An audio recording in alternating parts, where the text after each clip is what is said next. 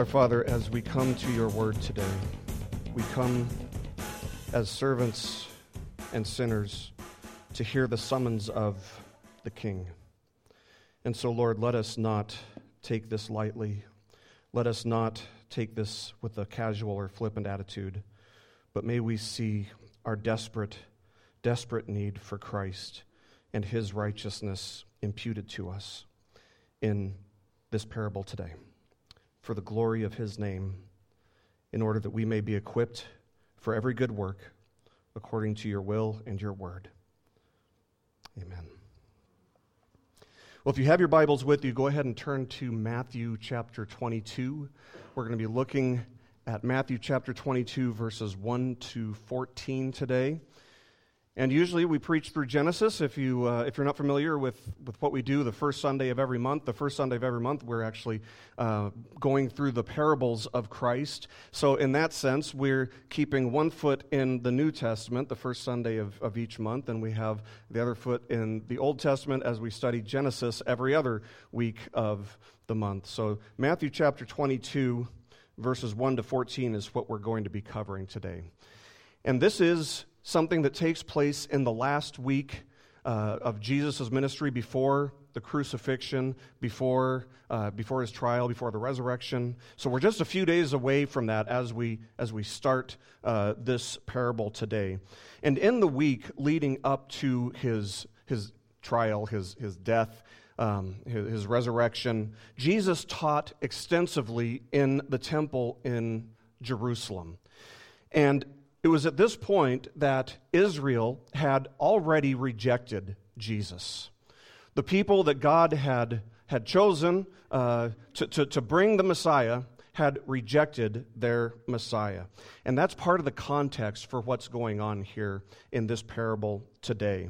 If Matthew's testimony is any indication of the type of stuff that Jesus was teaching on that week, and of course I believe that it is, then we have to understand that much of his teaching that week was focused on not only Israel's rejection of their Messiah, but also the Messiah then rejecting Israel.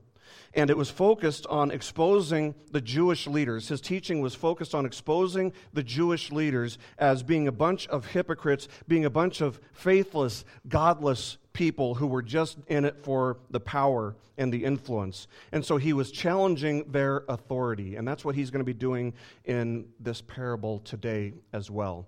Now, if you wanted to look at the chronology, like when did this happen during the week? He taught this on Wednesday.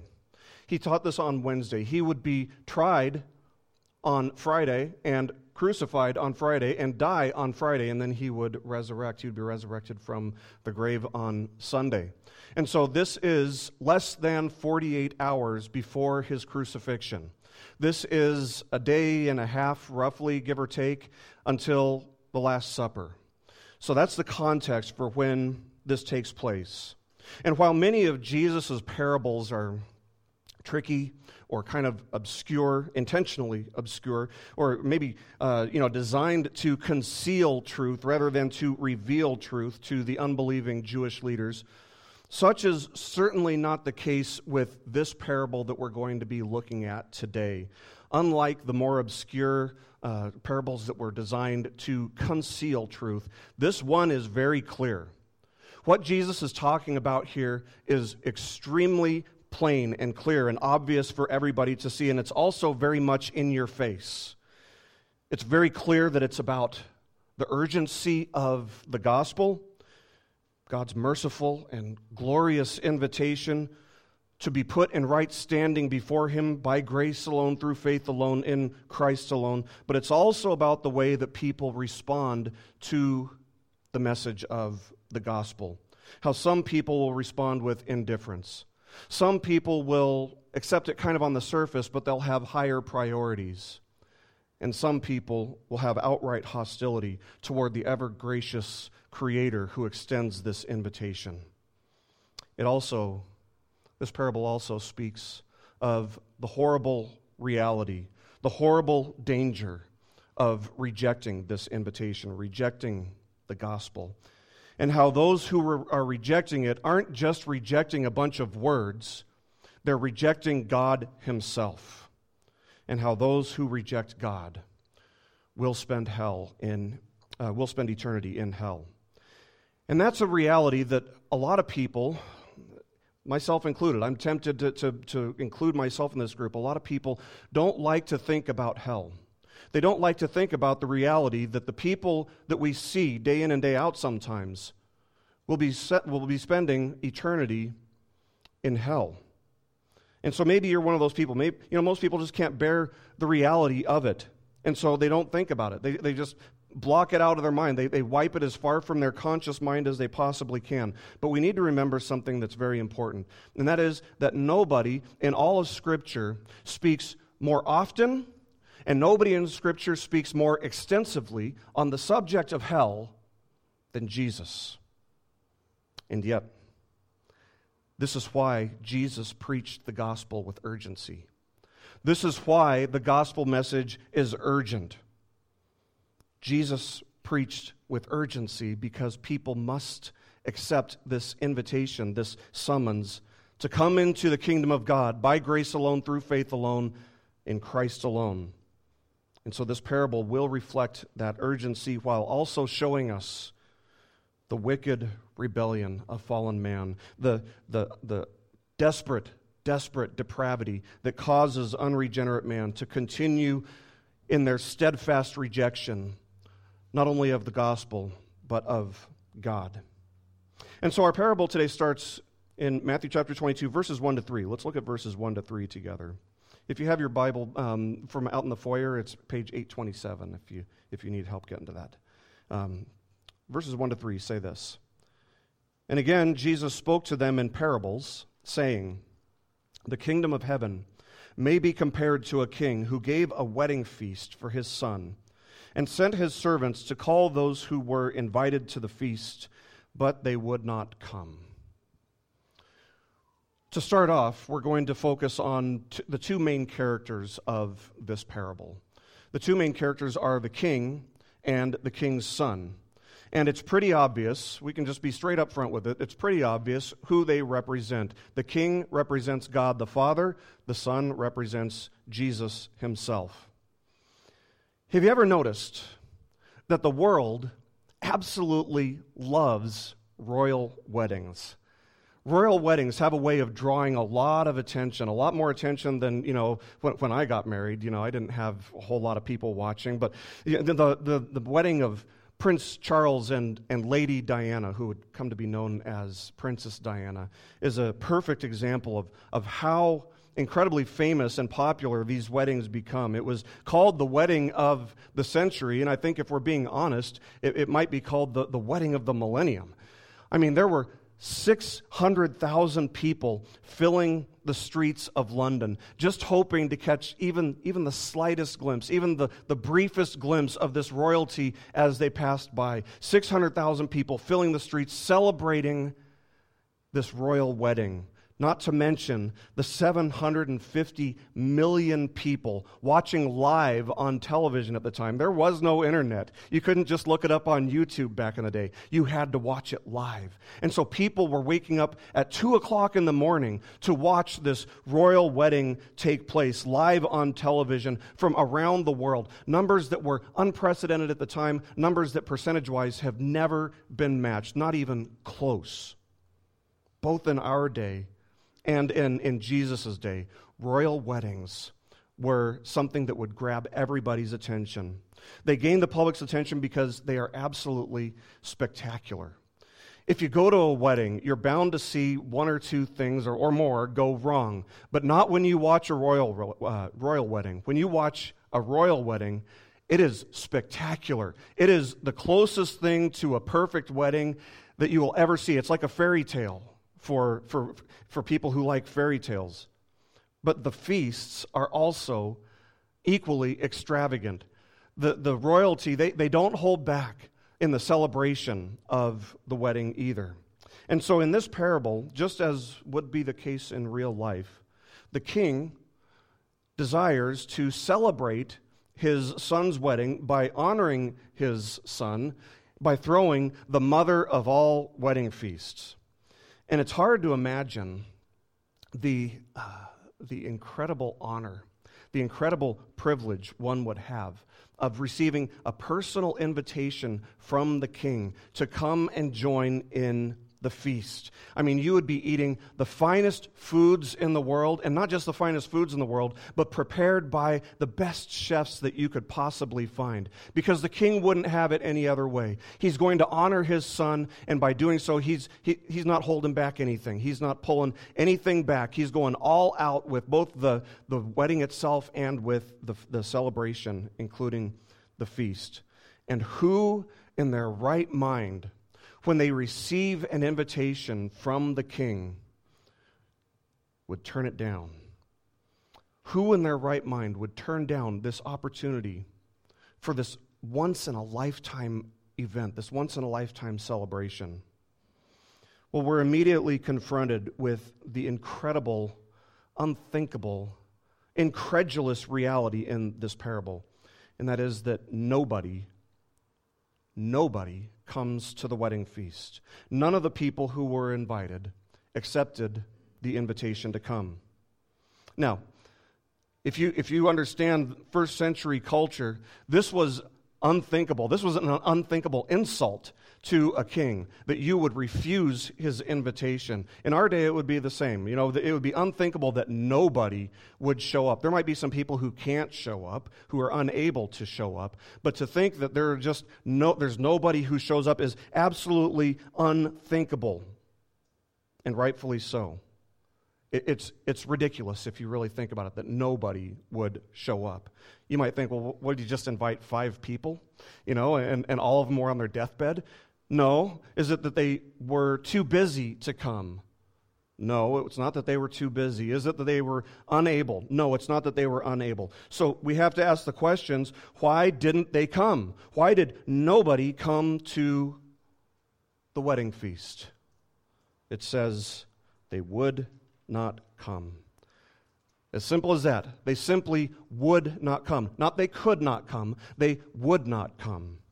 And we have to be careful about inserting certain theological truths into our interpretation or our understanding of what's going on here.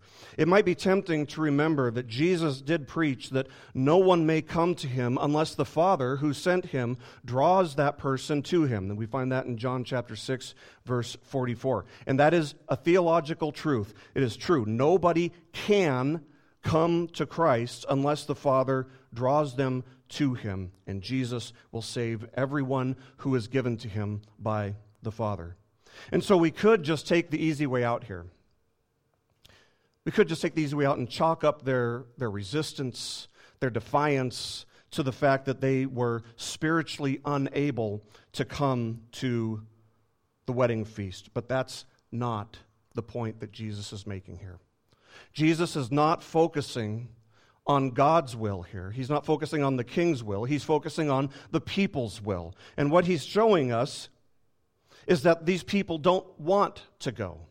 They don't come because they don't have it in their desires. They don't have it in their will to go. And apart from the grace of God drawing sinners to Christ, we have to understand that even if sinners were able to come to Christ on their own, and they're not, but even if they were, they would not come. They would not come. We have to understand that these invitations, it represents the gospel. It represents receiving Jesus as Messiah. It's really a royal summons on behalf of the king. It's an invitation, yes, but it's more like a royal summons. And to reject a royal summons is to reject the position and the power and the person of the king. And in the same way, the gospel isn't a suggestion. It's not a request. It's not something that you can add to your already, extravagant life. It's not something that's optional. In the strictest sense, it is a royal summons. It's an invitation, yes, but in the strictest sense, it is a royal summons to come to Calvary, to come to the cross, and to repent of your sin, and to believe in Jesus as your Savior, and to reject that command. To reject that royal decree is not just to reject a bunch of words. It is to reject God himself. It is to reject God as your creator and sustainer. It is to reject God as the all-powerful authority over the entire universe. It is to reject God for everything that he is. It's rejecting the most important thing in the entire universe. And you would think that this king would be pretty mad because this is an insulting act toward the king. But not this king. This king is kind. This king is merciful. He's gracious. He's slow to anger. And instead of getting angry, he decides to send more servants. Let's continue looking at verses 4 to 6. We read again, he, the king, sent other servants, saying, "Tell those who are invited, see, I have prepared my dinner. My oxen and my fat calves have been slaughtered, and everything is ready. Come to the wedding feast." But they paid no attention and went off, one to his farm, another to his business, while the rest seized his servants, treated them shamefully, and killed them. Kings are not known for being extremely patient people. No, usually the king gets exactly what he wants, and the king gets exactly what he wants when he wants it, or there's a steep price to pay. But this king sees that the people, not that they could not come, but that they would not come, and instead of growing angry, he calmly, forbearingly, patiently sends out more servants to summon the people once again. But this time, their wickedness and their rebellion against the king, their unrighteous animosity toward the king boils over. Now, we have to understand that in the context, these servants that he's sending out represent prophets from the Old Testament who were mistreated, who were killed, who were rejected, who were ignored. And look at how the people respond in verse 5. We see that they respond in three different ways. In verse 5 it says, "But they paid no attention and went off." These people are completely indifferent. They just ignore this royal summons. Others go off to their daily business. Verse 5 says, one went off to his farm, another to his business. They're just going about their daily business. They've got other endeavors. They've got other priorities that they put above the royal summons, and so they don't go either. These people just don't care. These people are all just indifferent toward this royal summons. You may as well have been trying to sell them a set of Encyclopedia Britannicas in the age of the internet, when you can get all that information for free. The response is basically to say, why should I care? I couldn't care less. But others we see in verse 6, are downright hostile to the messengers, hostile to these servants. Look at verse 6. The rest seized the servants, treated them shamefully, and killed them. These people are not passive about the message. They're not just indifferent toward the message. These people hate the message. These people hate the messengers because these people hate the king. And so they seize the servants. They treat them poorly and they kill them. And they would have done the same thing to the king if they could have, but these people represented the king. So they just did it to them. And it's at this point, Jesus' listeners probably would have been thinking something like, okay, this story has been completely ridiculous up to this point. This story has been completely absurd, completely far-fetched. It's totally unrealistic for a king to offer a summons like this and for nobody to show up. But at this point, the story has gone beyond being just far-fetched, beyond being just absurd. At this point, it becomes absolutely inconceivable.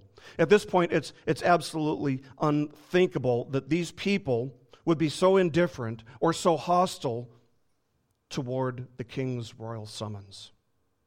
And how much more inconceivable that they would prioritize something else over the king's invitation to come and have this great food. If nothing else, you're getting great food. No, they'd rather commit themselves to hard labor for the day. And how much even more preposterous that others yet would mistreat and murder the servants who represented the king. It's all ridiculous. It's all completely absurd. And that's the point. That's the point. This is so irrational. This is so foolish. It's absurd. It's not realistic, you would think, because it's so illogical. But that is the point. Because it's the same with the gospel.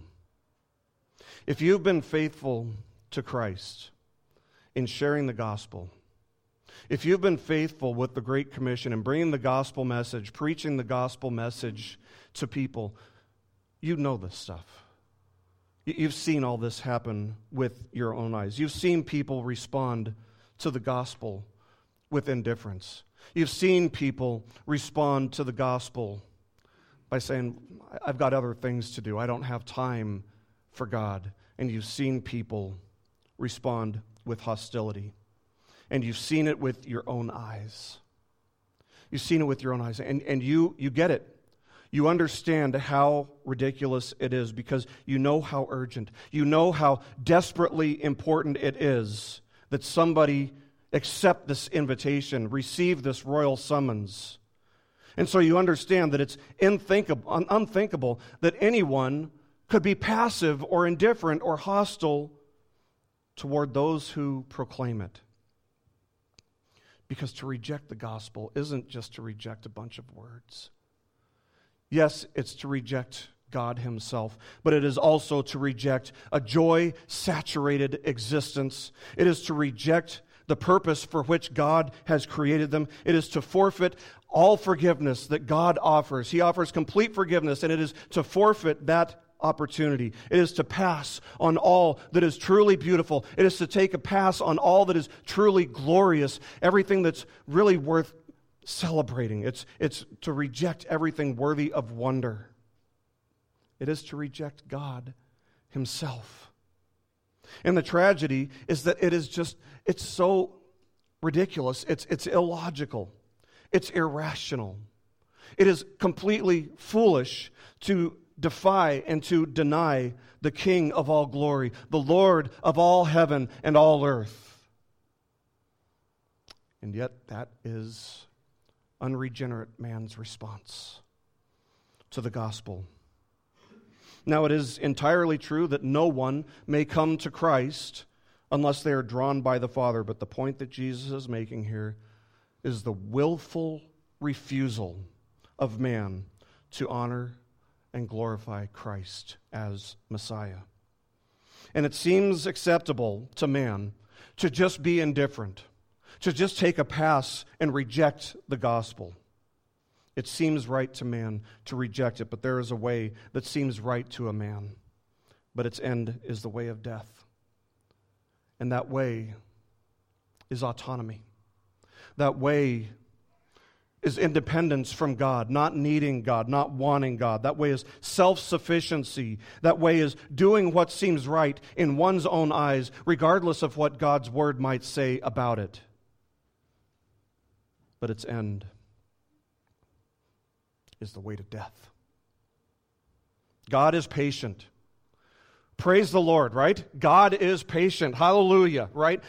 But it is the height of stupidity to test God's patience. And so the king finally reaches the end of his patience. Let's look at verse 7 together. Verse 7 says, "The king was angry, and he sent his troops and destroyed those murderers and burned their city." These people have rejected the king's invitation, and thereby they have rejected and defied the king. And finally, their resistance has consequences as the king's wrath is fully unleashed against them. And for what? Because they had better things to do? Because they didn't care? Because they hated the king? Whatever their excuses may have been. Luke tells us that they came up with all kinds of excuses. One guy says, I just recently bought a field. I need to go out and look at my field. It's ridiculous. You laugh because it is ridiculous, but that's the thing. People make all kinds of excuses, but those excuses are absolutely worthless. And likewise, those who reject the gospel have no legitimate excuse. They will rightly incur God's wrath. Maybe they'll say they just don't care about spiritual truth. Or they'll say, I've got other pursuits, other endeavors that I've got to chase after. Or they're just downright hostile toward God and His people. And they all have the same fate. Regardless of what their excuse might be, regardless of what their feelings might be, they all have the same fate. And it is God's perfect justice. Every human life, this is an important principle, every human life, however, will glorify God. And it's important that we realize that. Every single human life will glorify God. Every human life will ultimately be a testimony to the glory of God's mercy and grace. Or it will be a testimony to the glory of God's perfect, righteous judgment. What about you? What will your life be a testimony to?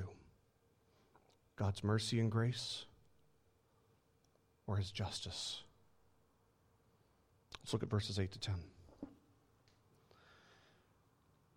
Then he, the king, said to his servants, "The wedding feast is ready, but those invited were not worthy. Go, therefore, to the main roads and invite to the wedding feast as many as you find." And those servants went out into the roads and gathered all whom they found, both bad and good. So the wedding hall was filled with guests. This king's will not be thwarted. This king will not be denied. We see the persistence of the king here. He will not be denied. His son will be honored. His son will be exalted. And his will not be thwarted. Sure, his messengers might be killed. But what does he do? Does he just give up? No, he raises up more. He raises up more servants because his son will be honored. And note what the king says of those who have rejected the invitation. Look at verse 8 with me. At the end of the verse, he says this, "But those invited were not worthy." Wow. They were not worthy. That's kind of scary. If you realize that we're talking about the gospel here, it's kind of scary if you understand that there are people who God would say are not worthy. So why is it that they were not worthy? Is it because they weren't good enough? Is it because they just didn't do enough good deeds or enough good things or say enough kind words to people while they were on earth? Is it because they were immoral? Maybe they did all kinds of things to violate God's law. No and no. It's not because they weren't good enough. It's not because they were immoral. No, they weren't worthy because they wouldn't accept the invitation. They weren't worthy because they wouldn't accept the invitation. And conversely then, the implication is that had they accepted the invitation, had they accepted this royal summons, they would have been worthy of it.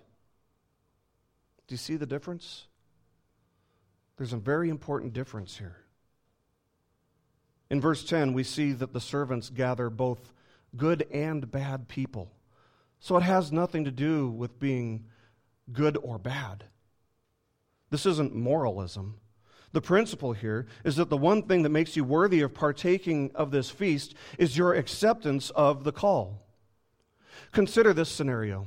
Let's say that you have a friend who is in prison and they have been sentenced to die. And so you go to them and you say, "I've got some really good news for you." And they're thinking, "Well, are you going to get me out of this or what?" And you say to them, "Be a good person." Be a good person.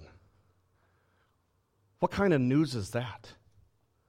That's not going to change their sentence. That's not going to change the fact that they have been sentenced to die. No, that is absolutely cruel for you to go and pretend like you've got good news, to just be a good person when they are going to die. No, this isn't moralism. We're talking about a full pardon here. The gospel is a full pardon. And the thing that makes somebody worthy of a full pardon is accepting it. In the same way, what makes a person worthy of heaven isn't how many good or bad deeds they've done. It's not how many random acts of kindness they've done. Those things are great, but they don't get you into heaven. It's not how moral or immoral they were or weren't. No, the thing that makes a person worthy of heaven is accepting the gospel, coming to the cross, repenting of your sin, and believing in Jesus Christ as Lord and Savior. In verse 10, look at verse 10. Those servants went out into the roads and gathered all whom they found, both bad and good.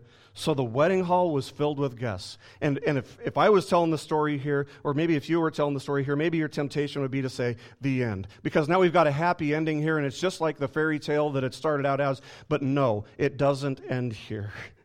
It doesn't end here. We see that, yes, the king's son is going to be honored and exalted and glorified. And it seems like a good place to end the parable. But then Jesus issues a very strict, stern warning about what you wear to the feast. What you wear to the feast. So let's continue looking at verses 11 to 13. But when the king came in to look at the guests, he saw there a man who had no wedding garment. And he said to him, "Friend, how did you get in here without a wedding garment?" And he was speechless. Then the king said to the attendants, "Bind him hand and foot and cast him into the outer darkness. In that place there will be weeping and gnashing of teeth." And so what we see here in this story is that the wedding feast is proceeding. It's going forth. It's going to happen. And as the king looks out over his guests, he sees somebody who isn't wearing one of his garments. He's wearing his own garments. And you'd imagine that not wearing the king's garments, but wearing his own garments would cause him to stand out like a black sheep standing among white sheep, or maybe like a goat among sheep. All these people, they were good, they were bad, they're from all walks of life. They were all given a wedding garment for this feast. But this man isn't wearing the king's wedding garment. This man is wearing his own clothes to the wedding feast. And we have to understand that this garment represents more than just a garment. This garment is actually deeply symbolic, and it's very important that we understand what this garment represents, what it symbolizes, what it's a picture of. What does it represent?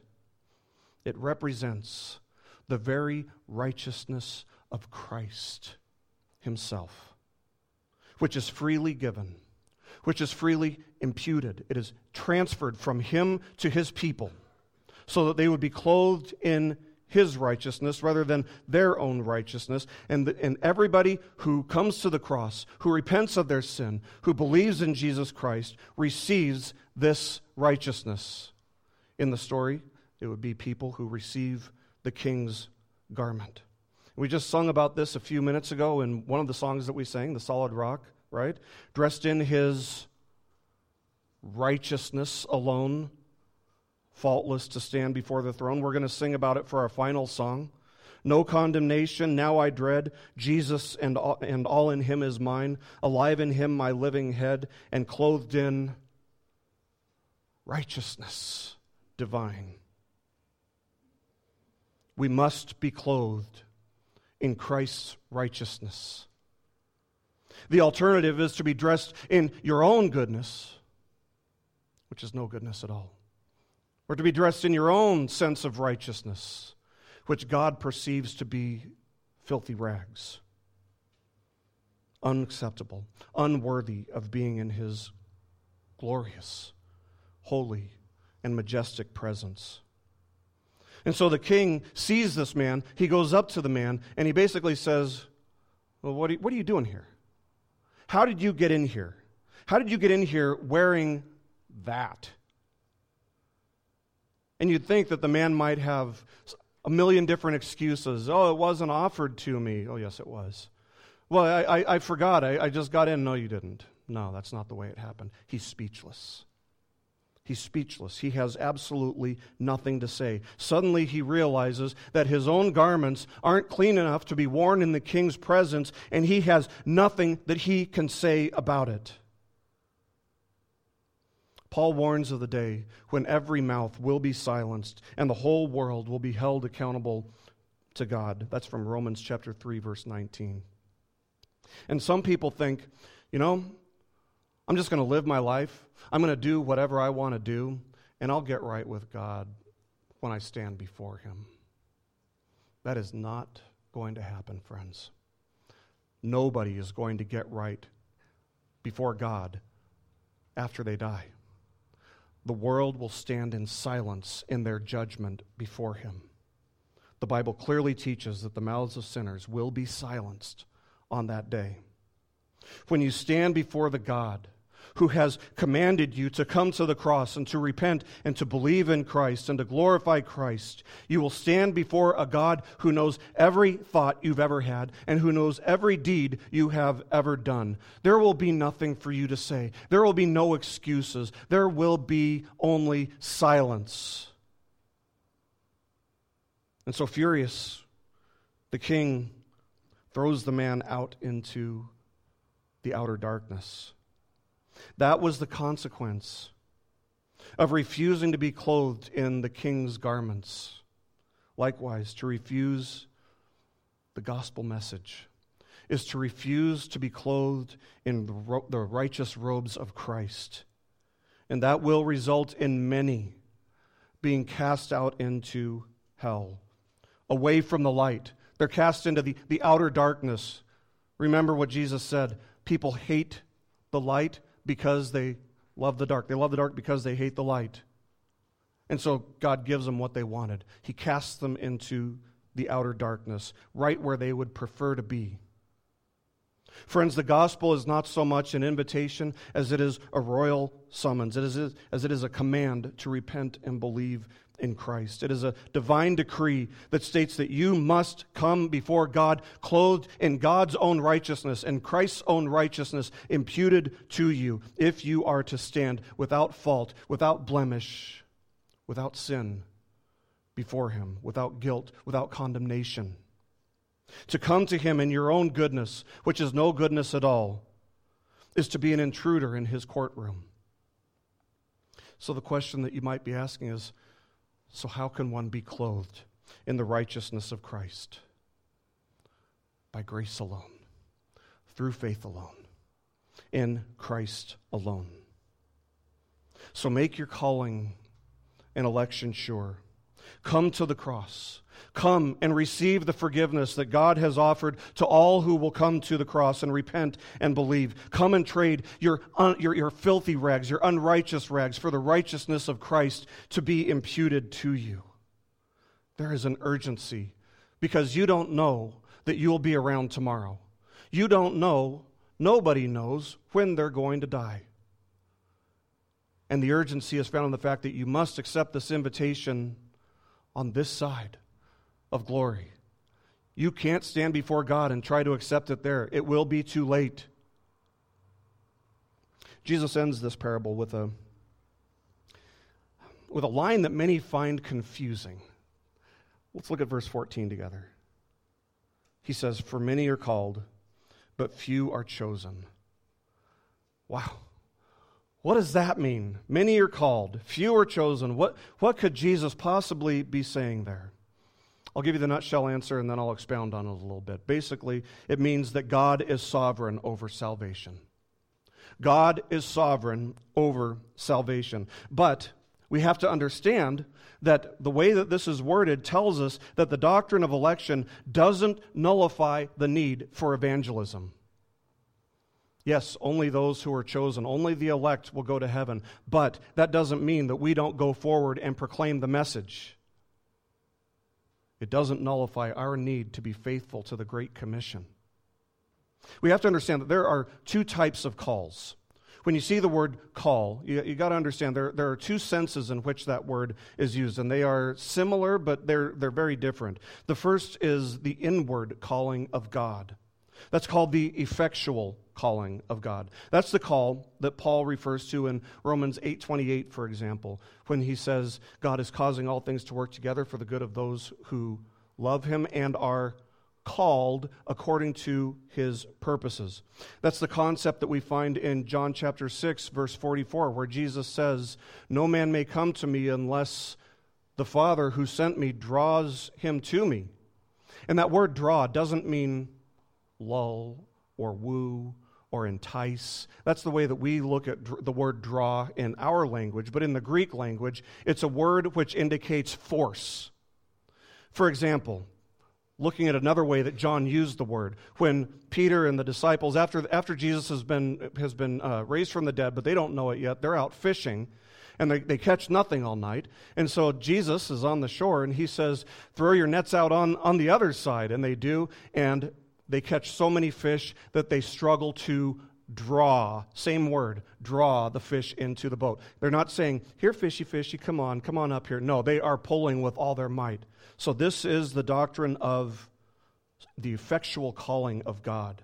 This is the calling of God which opens the eyes of sinners, opens the eyes of their hearts to behold the glory and the goodness and the majesty of Christ and to receive forgiveness. It's something that man cannot do for himself.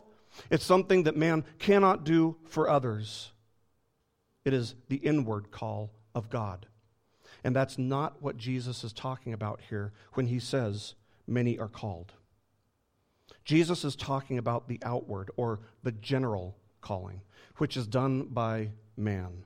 This is the call of the gospel that goes forth to all people.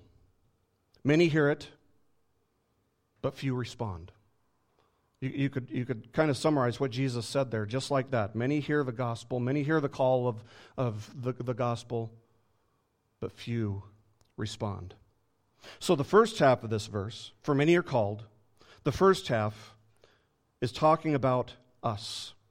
It's talking about the general call that's extended to all, that God's people are commanded to deliver, to preach. This is the call of the gospel, to bring the gospel to all people, to proclaim the need to receive Christ's righteousness through repentance and faith in Christ. The second half, "But few are chosen." That's God's work. That's God's work. He chooses. He elects. He draws sinners to Christ, and Jesus promised that whoever the Father gives to him, he will save. He will raise them up on the last day. He would not lose them. He would not cast them out. The point is that God is sovereign over salvation, but that doesn't nullify our need for evangelism, and it doesn't nullify man's responsibility to accept the gospel. The doctrine of election is mysterious to a degree. It's not explained in full detail. We can't fully understand it, but we know that God is good, and we know that God is just, and we know that God is righteous. We know that whoever believes the gospel, therefore, is chosen by God.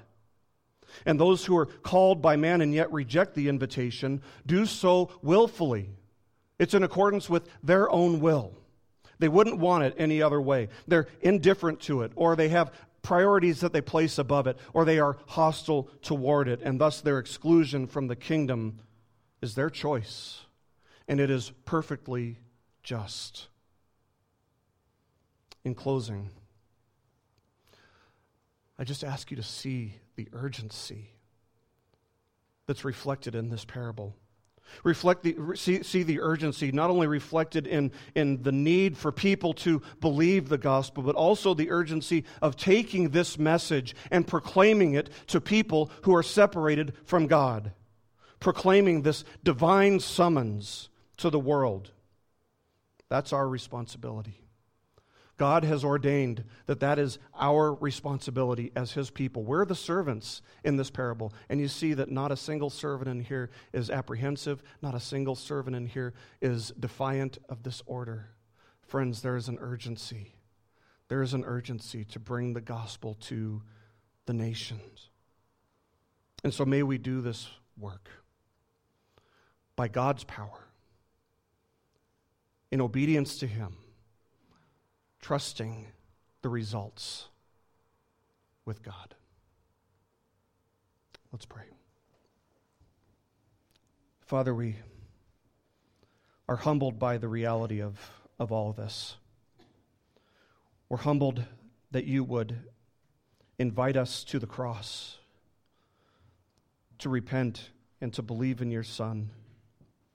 We're humbled that you would have such an important work that you would place in our hands.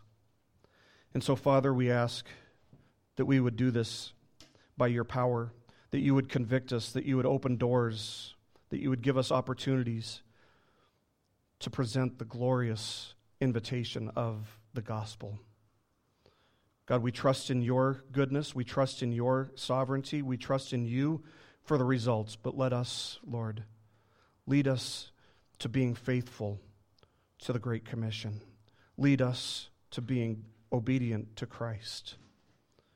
We know, Lord, that we were purchased at a high cost that we never could have afforded, that we never could have paid. We were bought and paid for with Christ's own blood. And so we ask, Lord, that we would be willing, that we would be obedient, and that you would convict us and teach us to do this for the glory of Christ. It's in his name we pray.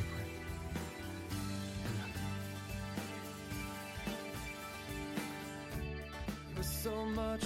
This message has been brought to you by BibleStudyPodcasts.org. We are a listener-supported ministry.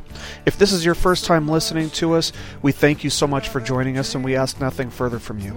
But if this is a ministry that you rely on for regular spiritual teaching, we do depend on your financial support to keep us going and growing. If you'd like to make a donation to BibleStudyPodcasts.org to keep us going and reaching thousands of people around the world, you can go to our website, BibleStudyPodcasts.org, and you can make a donation on the right-hand side by clicking on the support box. Again, we do rely on your support, and we thank you so much for your financial participation in this ministry, which enables us to continue in our mission of teaching timeless truths in these truthless times. God bless you. Thank you so much for listening today, and keep growing closer to Jesus. Take me deeper.